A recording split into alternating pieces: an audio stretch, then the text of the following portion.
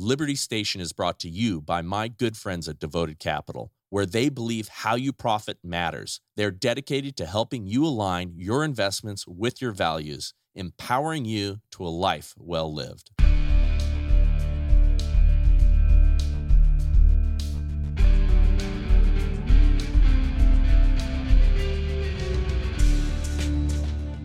Bryce Eddy here, and I'm coming to you from the Liberty Station studios, and I'm excited about this episode because I was an early adopter of this man, and I think he's not just brilliant, but he's also very funny, and I love him. I am excited to welcome Dr. James Lindsay to the show.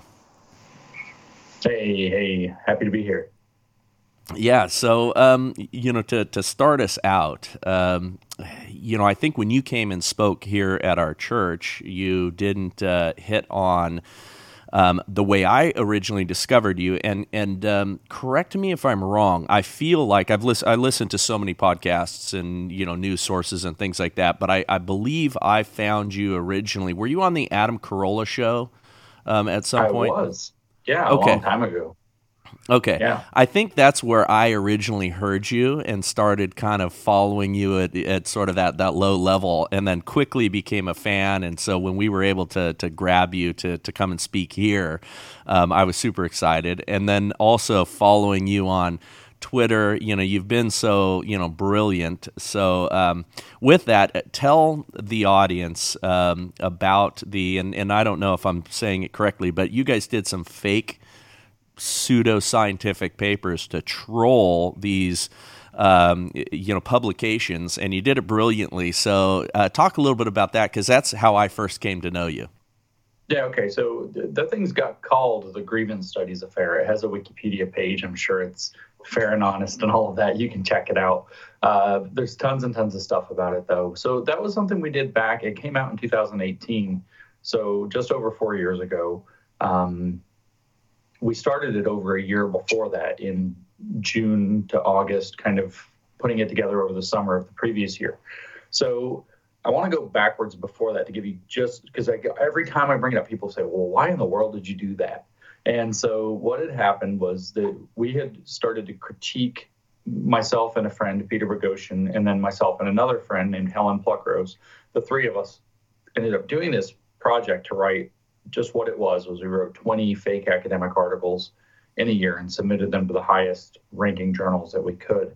Normally, a few of these a year is an outstanding academic career. So 20 is literally an entire academic career we did in a year. But in 2014, 15, we were criticizing gender studies and feminism and this structural sexism and structural racism idea. And we just got kind of called white men for doing it, or white people for doing it, which wasn't a very good criticism. And so we realized that they just wouldn't accept any criticism. And one of the other things they kept telling us was, well, you don't know anything about the field. You've never read anything. So finally, this paper comes out, a real one, in 2016, in July of 2016, that's about the science of glaciology, studying glaciers, ice, right? And it's literally saying that we have to make glaciology accept indigenous myths about ice and feminist art projects and all this stuff, or else it's intrinsically a sexist science. And I was aghast. And I read this whole thing. And now I'm deep into what in the world's going on here. It turns out this journalist writes an article maybe a month later, late July, August, I don't know, something. Maybe it was later than that. But he says, I hold out that this is an academic hoax and the authors aren't coming clean. They're at the University of Oregon. They're running on $500,000 of National Science Foundation money to do this nonsense. And they said, no, it's real. And they end up getting a TED Talk out of it. And the university backed them, and they said it's real, and no, this is really what we do. And my friend Peter and I, that I mentioned a moment ago, Peter Boghossian, we got on the phone and we were talking about it, and we're like, looks like they're ready for a hoax. Why don't we write one? And so we wrote a small-scale hoax that was... we claimed that penises don't exist, that they're socially constructed, and that that social construction causes all of our problems.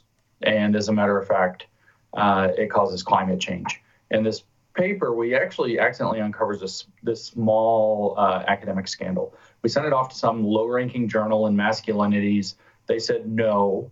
And they said, but we'll happily internally forward this to a sister journal under the Taylor and Francis brand label. And we were like, okay, whatever.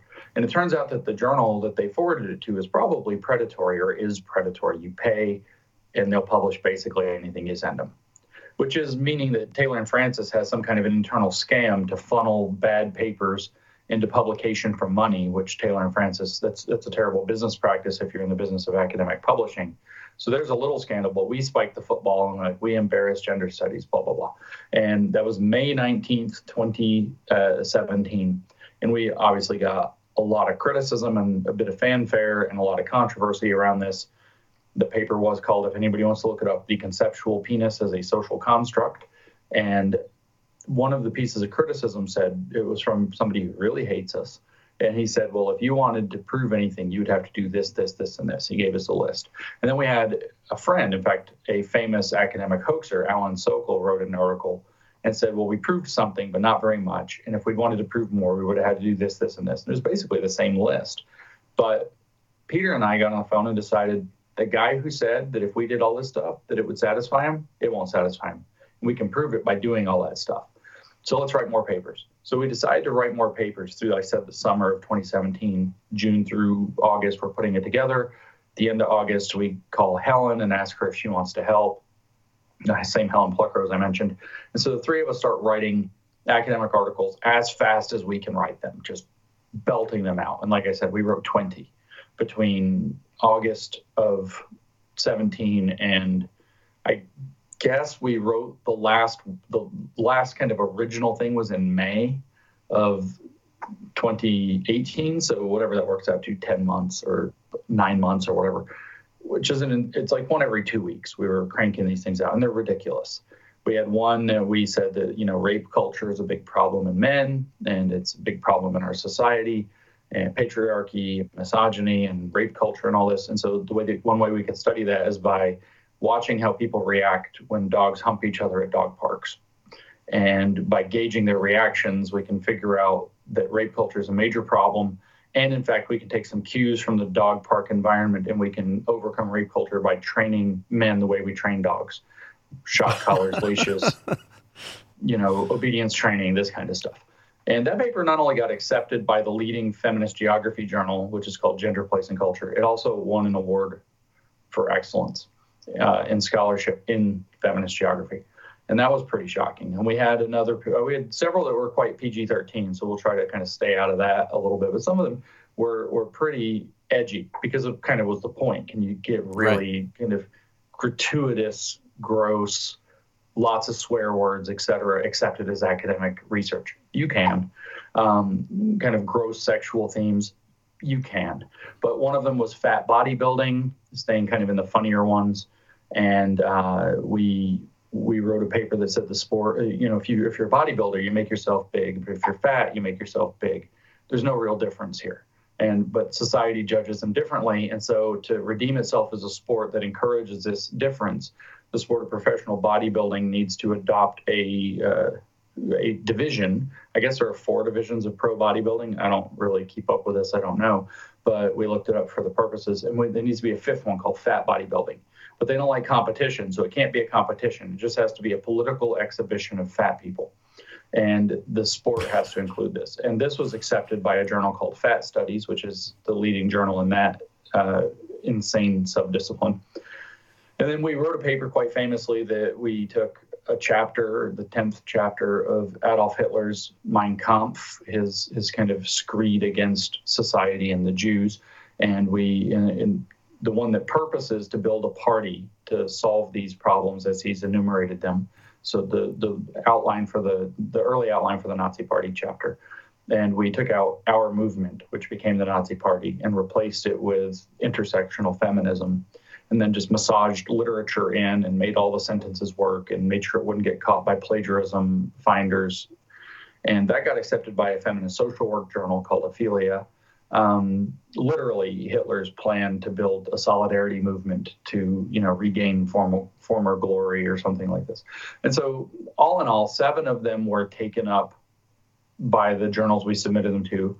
6 of them were rejected outright, and there were 7 for the people quickly doing their second grade subtraction in their head. There were 7 that were still under review. The Wall Street Journal caught on to what we were doing and ratted us out, at which point the jig was up. No more papers. Everything got, brought to a screeching halt, and that was the 2nd of October, 2018 when that happened. So like I said, just over 4 years ago.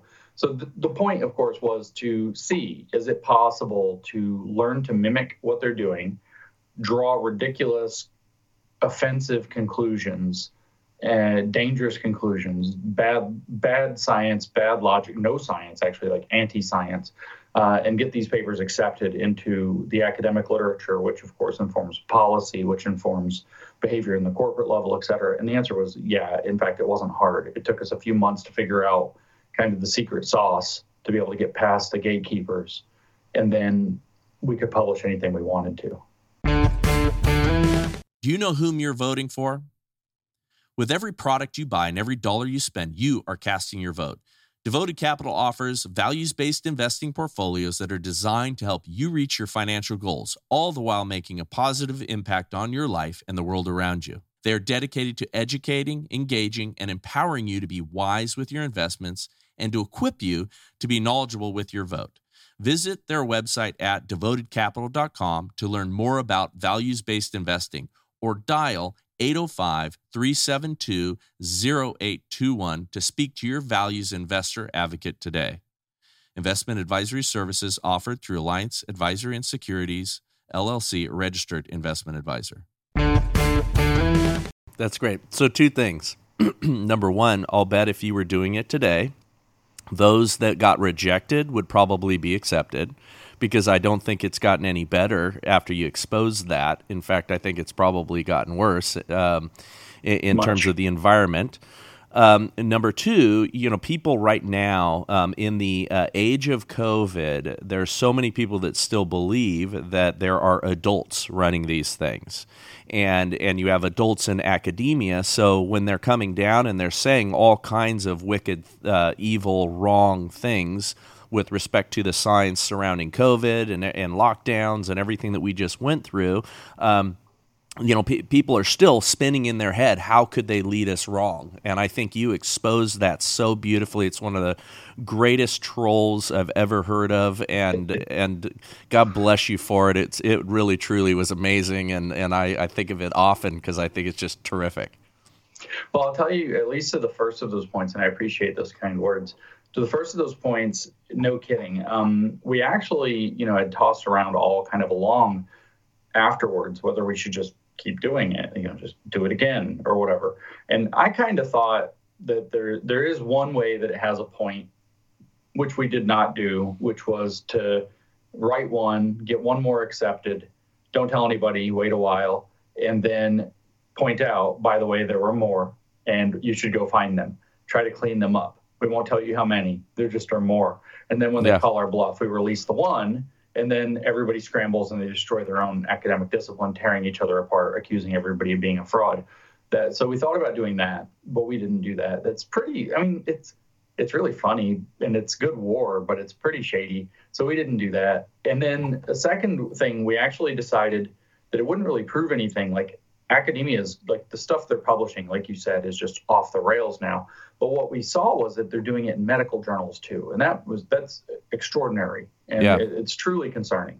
And so we actually drafted some first drafts of some papers from medical journals, but we found out that the gatekeeping there, I will argue for good reason. We, in humanities, social sciences, arts and sciences department type disciplines, I don't think there should be any credentialed gatekeeping going on. If I come up with a brilliant math proof, a math journal should publish it. If I find a brilliant scientific discovery, a scientific journal should consider it. When we start talking about medicine, though, maybe having the requirement that you have to have a verifiable MD to publish is, a good idea. Like, so if I even discovered some brilliant new medical thing, it would behoove everybody for me to go to, present that idea one way or another in a medical team at a, university hospital or something to investigate it before it gets published. And it turns out that the medical journals do gatekeep on credentials. They check that you're actually a doctor. Well, we're not, and we can't make up that kind of credential without some serious forgery that we're not interested in getting in. But as it turned out, it didn't matter because not exactly, I mean, we were pretty heavily gratuitous when we wrote these about a year and a half ago. They've come to pass approximately. So, for example, just to kind of give you an idea of how awful we were, a couple of the papers that we drafted for medical journals at least 18 months ago, maybe 2 years ago. Time is weird lately. But we drafted one that said that we needed to push for something called birth equity, that the method, therefore, was going to be to strongly start to encourage white women to have abortions so that white women have fewer babies so that we can achieve birth equity across the racial components. And the concept of birth equity is certainly being pushed. I don't think that they have come straight out and said that they're going to encourage white abortions. But yeah, no, it's the idea of, eugenics, it's just another form of that anyway. Right. It is. It literally is on like a bunch of levels. And the second one we drafted was this one has come to pass virtually identically with, I'm surprised they didn't find the detail I found, but we wanted to claim that the Hippocratic Oath, first do no harm, is in fact hypocritical. And that what we should be doing is using equity to gauge how much harm we do and where and when. And so we should reprioritize harm done through medical practice or lack of practice or mispractice or malpractice. And I dug up some detail. It turns out the guy, and I forgot his name, he's a British physician in the 1840s or thereabouts, that first actually documented the primary non nocere, or non nocere or something like that, which is the Latin for first do no harm. And it turns out he is this major figure in Western medicine. And he, in his book about all this, there's a missive in the later chapters where he had traveled to colonial India and he had been hijacked by like these 5 guys that like almost killed him and all this. He's telling this story, and I think he calls them savages or something. And so, obviously that means that his dictum of do no harm is obviously racist. And so, I dragged that into the paper. But again, we never could submit those because we don't have the credentials. Nobody's willing to lose their medical license or risk it to play a game like this that we could find anyway. But at any rate, it didn't matter because they've written things extraordinarily similar and worse, prioritizing care by race. Yeah. That's almost standard in a lot of places now. Massachusetts, for certain, they're doing that. It looks like there's going to be some lawsuits. I think there were some lawsuits in New York. Somewhere else, maybe it is, and maybe also in Massachusetts, where they've gotten in trouble for explicitly having done so. They were ahead of faster than we could make it up. They were doing it. Yeah, well, I think, listen, you deserve a tremendous amount of credit for breaking open a lot of this and again, showing that the emperor has no clothes, and how corrupt academia is and how sideways they have really gone. And we're seeing that with so much of what's happening today. I would love to get your thoughts on a couple of things. So first, Twitter. If I might just say, the emperor, it is not just that the emperor has no clothes. The emperor is not only fully naked, but is doing a full San Francisco, if you know what I mean. And there's nothing short of, that's really what this is at this point. And people who can't see it are very willfully not seeing it. It's bad. I think there's a lot of people that are being manipulated. There's certainly a lot of people that are, I think in classes of people. There's people that are not paying attention at all, right? On both sides of the political spectrum, they're going about their lives. In fact, I think looking at some of this stuff would be like looking at the sun, and I think it would damage them forever. And then there's people that are part of it all, right? And are purposing and forwarding, the wickedness of the world that we're in right now for their own purposes. Yeah. And cult-like devotion is a part of a lot of those people. In fact, we're seeing it. Maybe you have already weighed in on this, but the Let's Declare a Pandemic Amnesty Atlantic article by Emily Oster. The funny thing about what they're doing, and I said they would do this, I said it on this show, I've said it in a couple of different examples, that they're not going to say that we were right, the people that used common sense, logic, looked at the available evidence and said, oh, this is not going to be the thing you guys are saying it's going to be. And, oh, these lockdowns are going to be terrible for people's livelihoods and humanity in general. They instead of going, okay, our bad, we made some mistakes and we're sorry for them and we need to, come back together. They're saying, hey, we were really smart at the time and you guys were just lucky. You guys didn't really know, so therefore all that you accidentally fell into and being right was just not because you guys used logic, it was because you were lucky and you were just fortunate to land on the right side of this. And we were the good people. Our intentions reign supreme here, so therefore, we do not owe you an apology and should suffer no consequences for shutting you guys down and vilifying everybody who didn't agree with us. Yeah, I saw that, and that I agree with that. That I started making that guess pretty early on too. Is it that's how that would kind of unfold when we got to this point where it started to become undeniable that the calculation was a little off, or all the way off, as it were. And so, well, here we are. I did look up Emily Oster, by the way. If you look up her Twitter bio, it says that she's unapologetically data-driven, which I find to be a suspicious claim given the circumstances. I have an official fact checker who loves to follow me on Twitter, and he blocked me because I didn't do what he wanted, and I interviewed somebody he said I shouldn't interview, and we had a cup of coffee socially because I tried to get to understand him a little bit, and he says the same thing, that he's data driven, and he sends me all of this regularly skewed stuff that is from a left-wing perspective, and the data is usually junk, and he wants to repeat on a regular basis when I post crime stats and things like that. He'll post things about it's red states that drive the crime, forgetting the fact that they're all blue cities that are within those red states where all the crime is at. He'll do things like that I believe are purposefully misleading. He's a PR guy, so that's his bend, is to spin it for however he wants. But anyway, he blocked me and then unblocked me just to continue to troll me, I guess. So it cracks me up. That's funny. Speaking of Twitter, so your Twitter account was one of my favorites, and I know I'm not alone in that because you were brilliantly messing with these people's minds on a regular basis, and you were driving them crazy.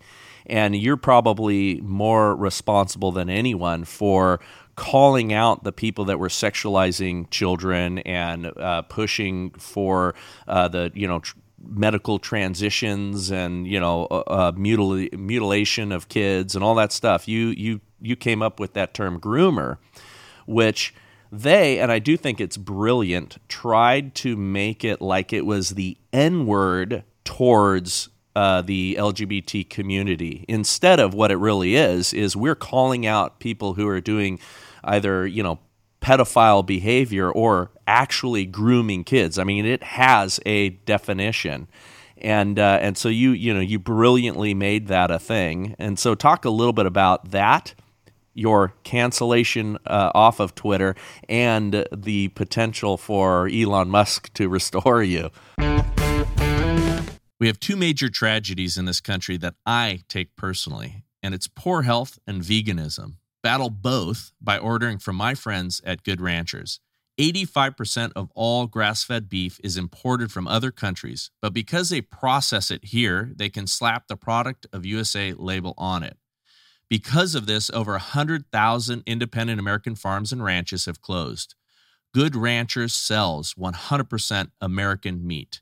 A Good Ranchers subscription locks in your price to protect you against inflation. Enter code LIBERTY at checkout for $30 off plus free shipping, or go to goodranchers.com/liberty. Every item is steakhouse quality, and you can order the finest steaks, seafood, and chicken at half the price of those other online meat guys. And I'll tell you, in direct head-to-head competition in my discriminating household, Good Ranchers just tastes much better. Enter code LIBERTY at checkout for $30 off plus free shipping, or go to goodranchers.com/liberty. Good Ranchers, American meat delivered. R.I.P. me. But I should have worn my OK Groomer t-shirt. I got kicked off of Twitter over this issue. To get that part of the story out of the way, I had been calling a particular trans activist in Brooklyn. I've been doing the OK Groomer to this person, which is very frustrating because it's dismissive. You can't do anything about it. No matter what they say back, you can just say OK Groomer again. It's really, a rhetorical weapon that they handed us, and I just repurposed it. It used to be OK Boomer, obviously, and so we repurposed the weapon. We threw it back at them. They're not happy. They were not happy, and so it hit too close to home. Yeah, I got frozen out of Twitter for a period of time to slap me on the wrist and tell me that I was a bad boy. And so I came back on, and then they kicked me out a second time for an old tweet saying the same thing. And I thought, well, I see what's going on here.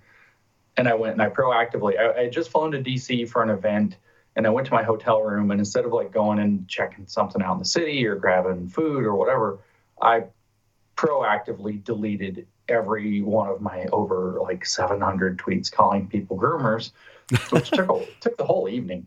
And so I did that. And then a few days later, said person said something else. It came across my feed one way or another. And I saw it and I said, okay, child sexualization specialist. And I was permanently banned from Twitter for that offense, which I thought was clever. So I figure I got banned from Twitter for life for winning a word game with a leftist, which you're not allowed to do. Word games are their province. But I started calling these people groomers. What happened was I'd been I had done a bunch of work on critical race theory. I kind of, coming out of the grievance studies thing, and then there's a book, Cynical Theories. And if you've read Cynical Theories, which I did with Helen Pluckrose, our goal for that was to take what we had learned in the grievance studies papers writing project and set it out to the world and attach it to postmodern theory without mentioning the fact that we did these hoax papers. So it wasn't going to be the point. We're just going to talk about what the stuff was. And if you've read it, though, there's 6 or 7 domains, and there are a few more. So we had, post-colonial theory, queer theory, critical race theory. I'm trying to remember them in order. Feminism and gender studies, disability studies, fat studies, but there's also media studies, there's critical education theory, there's a handful more. And so beyond what we did. And we did one for just kind of the philosophy of knowledge as well, from the woke perspective. And so we put these were the different chapters of cynical theory. So we put these things out, and we did not do media studies, and we did not do education theory, just to make sure that's clear which ones we did and did not do. But I tell people it was like after Cynical Theories came out, and I was building out my company that I have now, which is New Discourses, which is just dedicated to putting out more information about my research on these things. I had to pick, I say it's like I walked into a room full of doors, and I had to pick a door to go through. And there's a critical race door, and then there's the education door, and there's all these doors. Well, I didn't know enough about education yet, so I figured I'll leave that one to the side. I had a friend who wanted to take it up, and then he bailed on it, so he didn't do it. But I had more reasons to leave it to the side. I called my friend in 2019, I called him and I said, if they pick queer theory as the thing they're going to lean into, they're shooting themselves in the foot. They're destroying themselves. So I don't need to do that one. People can see what's wrong with that without it being explained to them. And, I kind of sifted through and I chose critical race theory as the way to go. Being American, it was a very fortuitous decision because I built out a huge library of information that really put some context. In fact, I think it put all of the color on the canvas around what the reaction was after George Floyd died. Yeah. And it was already there. I had spent at that point 9 or 10 months doing CRT full-time all the time. All I was reading, all I was putting out. So it was a huge library of stuff. Worked out well. It was a fortuitous or providential decision to do that. But in the process, I had shelved these other dimensions to read and deepen my knowledge on critical race theory. And everybody wanted to talk about critical race theory, so everything kind of meshed. But then I hit the point where I felt like with the publication of Race Marxism and the workshop series I did the previous summer, last year in the summer, that was the same rough outline. I even said out loud last July when I did that in 2021, as I've now said the last thing I feel like I need to say about critical race theory. I don't need to talk about it anymore. I'm going to compile this, put it into a book, but I'm done with it. And, people want me to come talk about it, but I'm not interested in it anymore. I've said what needs to be said. Go read the book. Listen to the audiobook because I added in a podcast at the end as an appendix that makes it even more clear than I did in the book. So fine. And I started to kind of juggle education. I said I was going to do, like the New Horizons spacecraft flew by Pluto at like 1 billion miles an hour and took those really great pictures of it, but it just shot right past. That was what I wanted to do with education. I wanted to fly by, take some high resolution photos of what's going on behind the scenes that got us here in education from a theory perspective, and then fly on by and pick the next thing to work on, which was probably going to be the gender and sex stuff. And as it turns out, I got sucked into the gravity of education because it's an enormous, complicated mess. And that sent me into other dimensions, like this theology of Marxism thing I've been exploring mostly this year, the education theory in deep, and then the queer theory all kind of at once. And what I realized is that the educational thing that they're doing, people say, oh, it's indoctrination. No, it's not. It's actually what is formally called thought reform, but I guess it's not euphemist. I guess it's like diffemistic or whatever, malfemistic or whatever. An uglier word for thought reform is grooming.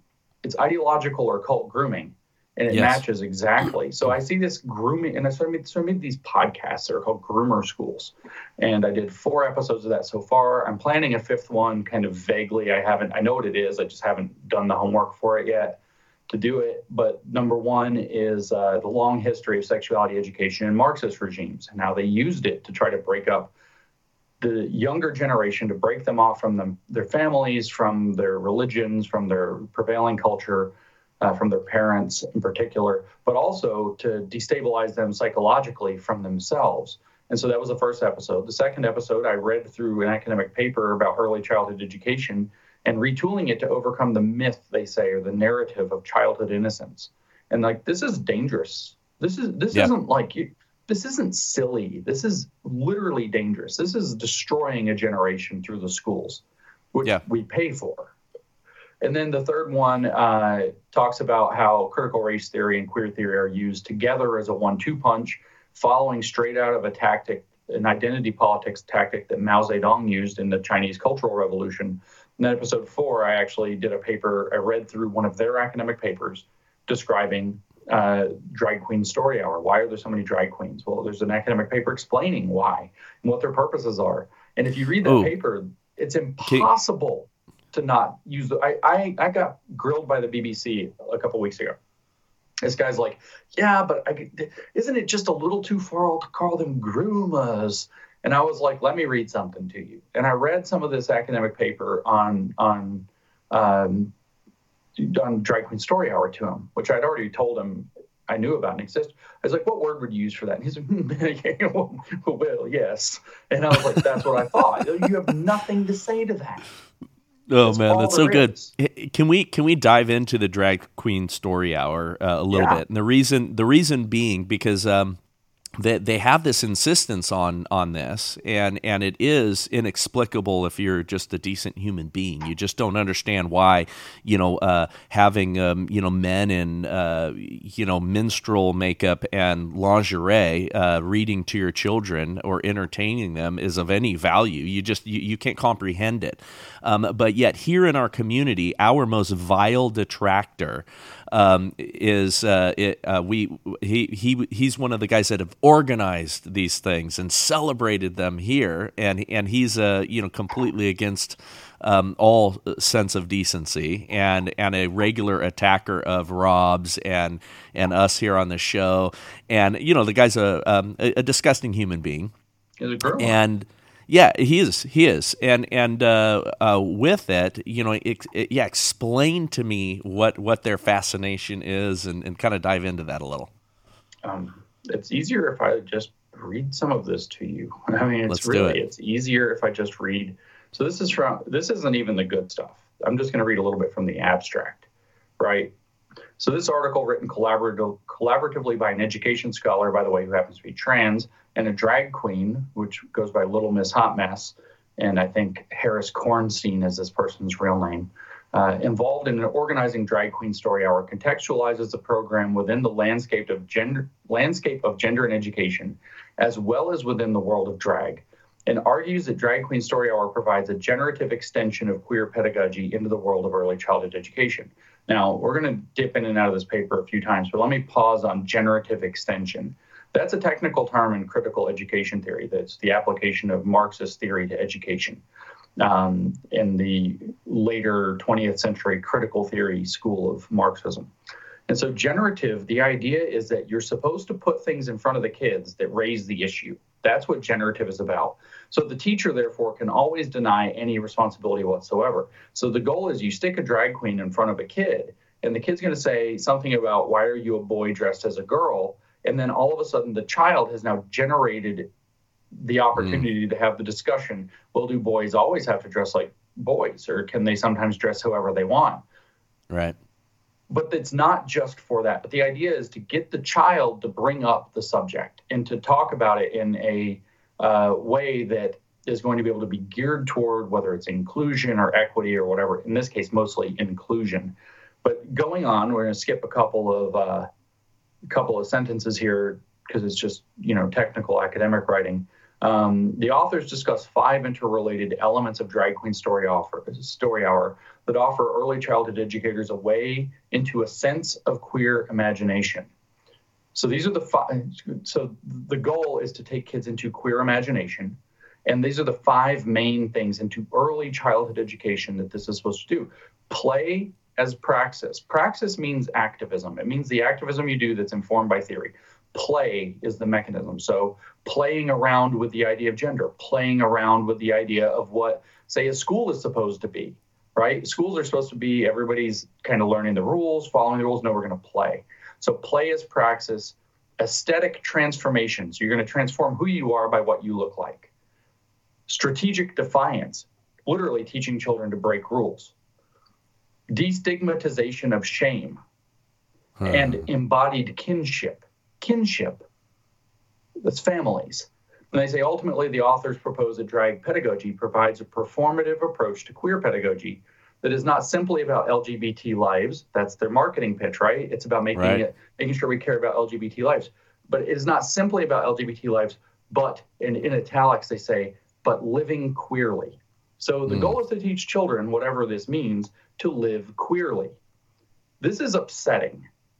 And the whole paper, I mean, there are a number of things I could read to you. I want to read to you a little bit more. These people are demonic. This is demonic. This is intentionally hiding the ball. Actually, let me find that, because, I mean, there's a whole section about just doing strategic defiance.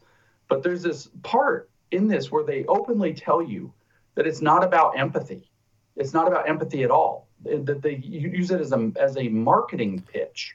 Yeah, so well, they're liars. Can be achieved. Yeah, they're liars, and that's the whole gender affirming nonsense. You don't want to affirm our trans kids, and that's the attack here. And the whole gender affirming care, all of that is nonsense. They are liars. They are liars, and deceivers, really. So that section's titled "From Empathy to Embodied Kinship." Okay, so you start with empathy to get where you're going, which is embodied kinship. Kinship with the drag queen, and is actually where it goes. It says, finally, it is often assumed that the primary pedagogical goal of queer education should be to increase empathy toward LGBT people. While this premise has some merit and underlies many sincere projects in education and cultural work, including Drag Queen Story Hour, the notion of empathy has also been critiqued by feminist scholars, yada, yada, yada. And it causes false empathy, and so on. Right? And it says it's undeniable. This is the next, skipping the rest of that paragraph and going to the next paragraph. It is undeniable that Drag Queen Story Hour participates in many of these tropes of empathy, from the marketing language the program uses to its selection of books. Much of this is strategically done in order to justify its educational value. However, we suggest that drag supports scholars' critiques of empathy rather than reifying the concept. Blah, blah, blah. That is, drag is an imaginative, whoops, I pushed the wrong button. Drag is an imaginative, I'm skipping to the bottom of the paragraph, and creative process. It is grounded in building character, both in the sense of constructing a persona and in better understanding one's own relations to others. This approach can support students in finding the unique or queer aspects of themselves rather than attempting to understand what it is like to be LGBT. So straight up, they're liars. In fact, they tell you that they're liars. And what do they mean by embodied kinship? At the start of the conclusion, It's they're talking about how it gets branded as family friendly. They're saying, does this take the edge away from drag? And it says it may be. The Drag Queen Story Hour is quote family friendly in the sense that it is accessible and inviting to families with children, but it is less a sanitizing force than it is a preparatory introduction to alternate modes of kinship. If you want to know what the left's real plan is for your kids, just look at the reaction to the work Patriot Mobile did in multiple school districts in Texas. The left is losing their minds. Patriot Mobile is America's only Christian conservative mobile phone provider and a force for conservative values.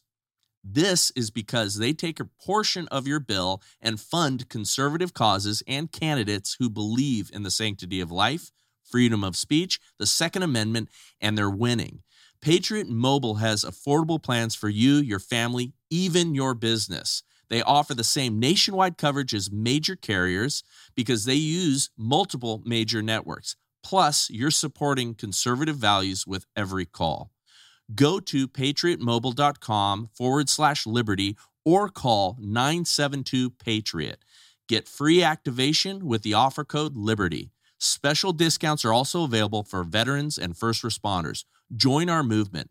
Make the switch today and a difference tomorrow. PatriotMobile.com/liberty. PatriotMobile.com/liberty or call 972-PATRIOT. No, it's It's a predatory introduction. They want to molest our kids. Here, Drag Queen Story Hour is, and this is their words. Here, Drag Queen Story Hour is, quote, family friendly in the sense of, quote, family as an old school queer code to identify and connect with other queers on the street. And then if this isn't good enough, let me just give you the very last sentence of this paper, and we won't talk about the paper specifically anymore, or I won't read from it. We're reading books while we read each other's looks, and we're leaving a trail of glitter that won't ever come out of the carpet. That is so creepy. That's why did you call it groomer schools, James? I don't know. I don't know. I would gladly accept a different word. And so these are the things I read to the BBC journalist, and I was like, what do we call that? And he's like, he gets uncomfortable laughing. Yes, well, yes. Well. And then he's like, well, this is probably just a fringe paper. And I was like, well, it's a paper describing a practice. It was from 2021 in the spring, describing a practice that came out this year in virtually every school, often in the counties. My county, but not the school systems here, had these events for kids here in Tennessee. Not exactly, I mean, my county went like 70% to Trump. It's not exactly a, progressive bastion here. And we had a Drag Queen Story Hour event at the courthouse. And this is everywhere. And it's in a journal called it's called Curriculum Inquiry, which is one of the biggest curriculum journals in academia. This isn't a fringe journal. This isn't a small journal. This is an extremely influential academic journal in education. So I told the guy, he said, don't you think that this is just a, fringe thing? And I was like, it doesn't wash anymore, man. It just doesn't wash. No, because it is everywhere. I mean, we have people in our community, again, who are promoting this, saying that they are proud to organize these things and celebrate them. They want to molest our kids. Yes. And the ones who don't, will give them credit. They want to present the child, just like Disney wants to present the child, with something they're then going to go to an activist teacher and bring up. Because once the child brings it up, now it's a conversation you have to have. So you can imagine this can be brought up in other ways. You can imagine a teacher, you got first or second graders, they got their crayons or whatever. And it's like, why don't we, we have a big holiday season coming up. Why don't we prepare for our family holidays? Why doesn't everybody draw a nice picture of their families? Show us what's your house, draw, the whole thing. And now, oh, wow, I was looking through all of your pictures, and some of you guys drew a mom, but there's no dad. Some of you drew a mom and a dad. A couple of you actually drew a mom and a mom. Let's talk about different families. And now all of a sudden you're off to the same races. They used the excuse of a perfectly benign activity like drawing a picture of your family. And you say, well, they come back and say, oh, so you're saying you don't want children to draw pictures of their family? And it's like, no, I don't want an activist teacher talking about what was drawn. Draw it if you want. Draw two moms. Who cares? And you know, draw that, oh, your dad's not in the house. And you draw the single mom situation. Fine. Oh, you have a lovely family too. Go give that to your mom. I'm sure she'll love it. That's all you have to say. The point isn't to generate a political discussion with 7-year-olds. And that's where things have gone off the rails. Yeah, you're right. You're right. Wow. Yeah, that's disturbing. So are we going to get you back on Twitter? Elon said everybody who got suspended is going to get back on. So here's my problem. When I got suspended, they said you can file an appeal. So I took my advantage of my appeal to write a letter telling them what a terrible company they are, how I'm not sorry, and how I only pretended to be in the wrong so I could get my stupid account unlocked when they unlocked me in the past. Good for you. What they did amounted literally to something out of communist brainwashing prisons that I wasn't exactly happy to participate in. So I did so in bad faith. And so I sent that a couple months ago, and I got kicked off. I think it was the beginning of August. I don't think that was the way that you appeal if you want to get back on. But then they haven't let me do another appeal. I thought I would just send them one a day until they got really sick of me, and they won't let me do another one. Apparently, yeah, they make sure you can't do that. Well, yesterday I went and looked just to see if something changed. I said, you're still suspended. I said, you can submit an appeal. So I clicked on the button to see what would happen, or the link, and it went to the link, and I could submit another appeal. So I submitted one, and all I wrote, though, in my appeal box was wrongfully terminated under previous communist ownership. So I don't know if that's going to work or not. Well, I suspect you might be back on. And listen, none of our hope should be in any billionaire. But I am encouraged that at least Elon is seeming to indicate that he'd like to have free speech back again, and having free speech on that platform, I think, will do us all good. Being on equal footing with our oppressors, because that's what they became, I think we'll do good, because our policies, our thoughts, our ideas, they win in a open, free exchange marketplace. That's why they have to be so afraid of our quote-unquote misinformation and disinformation, which flatly just means, anytime we disagree with them, they're going to put it in one of those buckets. Right. And so, I'm optimistic that this is going to be, especially because they're screaming and screeching and all the harpies are out, losing their minds about it right now. So I think it's going to be good for society. Yeah, they're having a bad day, and that's usually a portent of something good for society. I will admit, though, that I've soured to the I agree with everything you just said, practically speaking. There's no need to try to convince me of it, because I agree with it and will use the platform for those reasons. But I've kind of lost interest. Like, social media I'm very disenchanted with social media now. It's a pretty dark place to spend time. It is. And Twitter is particularly bad. I don't know what it would be like if it gets more, let's say, equalized, but it's been particularly bad. I feel like Twitter is, if I were to look into the eye of the deep state and try to read its mind, I feel like Twitter has figured out how to weaponize the echo chamber effect. Something happens in the media, Paul Pelosi gets attacked or whatever. This is the latest one that I actually went to Twitter to watch how it unfolded, because it's faster than the news. More interesting things are happening. Details are coming out. Well, it turns out a large proportion of those details are wrong, and it's virtually impossible to tell which ones are right and which ones are wrong. And so it creates these kind of ideas bouncing around inside of, I have this picture like a metal chamber, and they're bouncing around, and it's forming a laser like the Death Star shoots. And then they're able to point that laser at things and do damage. I haven't worked out the metaphor very well, but I feel like it takes advantage of the echo chamber effect. That's a good start. To create an information weapon that's, through contouring algorithms, through contouring whatever else, they can actually direct that weapon and fire it to achieve, narrative related goals. Now, I've watched them kind of blow up their own fortresses with that weapon over and over and over again for the past year. So maybe, they've lost control of it. But I feel like I don't like participating in what amounts to a gigantic, psychological warfare weapon at the same time. I feel almost like I got hit with cold water when I got thrown off Twitter. I'm like, what am I doing? Why am I doing it? Yeah. No, I get it. The reason I do some of it's show prep stuff, right? You see what people are talking about and kind of what's bubbling up, right? You have to, and because you really do. It's the world's newsstand in real time. Yeah, and it's that speed that I appreciate. You see what people are talking about, and you also see, how the other side of the political divide is working out in real time their talking points. They all land on something very quickly. It's like they all get the same memo. The and the Paul Pelosi thing and all of this stuff. They are weaponizing our dissent right now in that form of that stochastic terrorism. Which that term didn't exist. Didn't exist. I try not to bring this up because I don't really want anything to happen with it. But I was on that Pelosi attacker guy's website. He had a tab dedicated to me.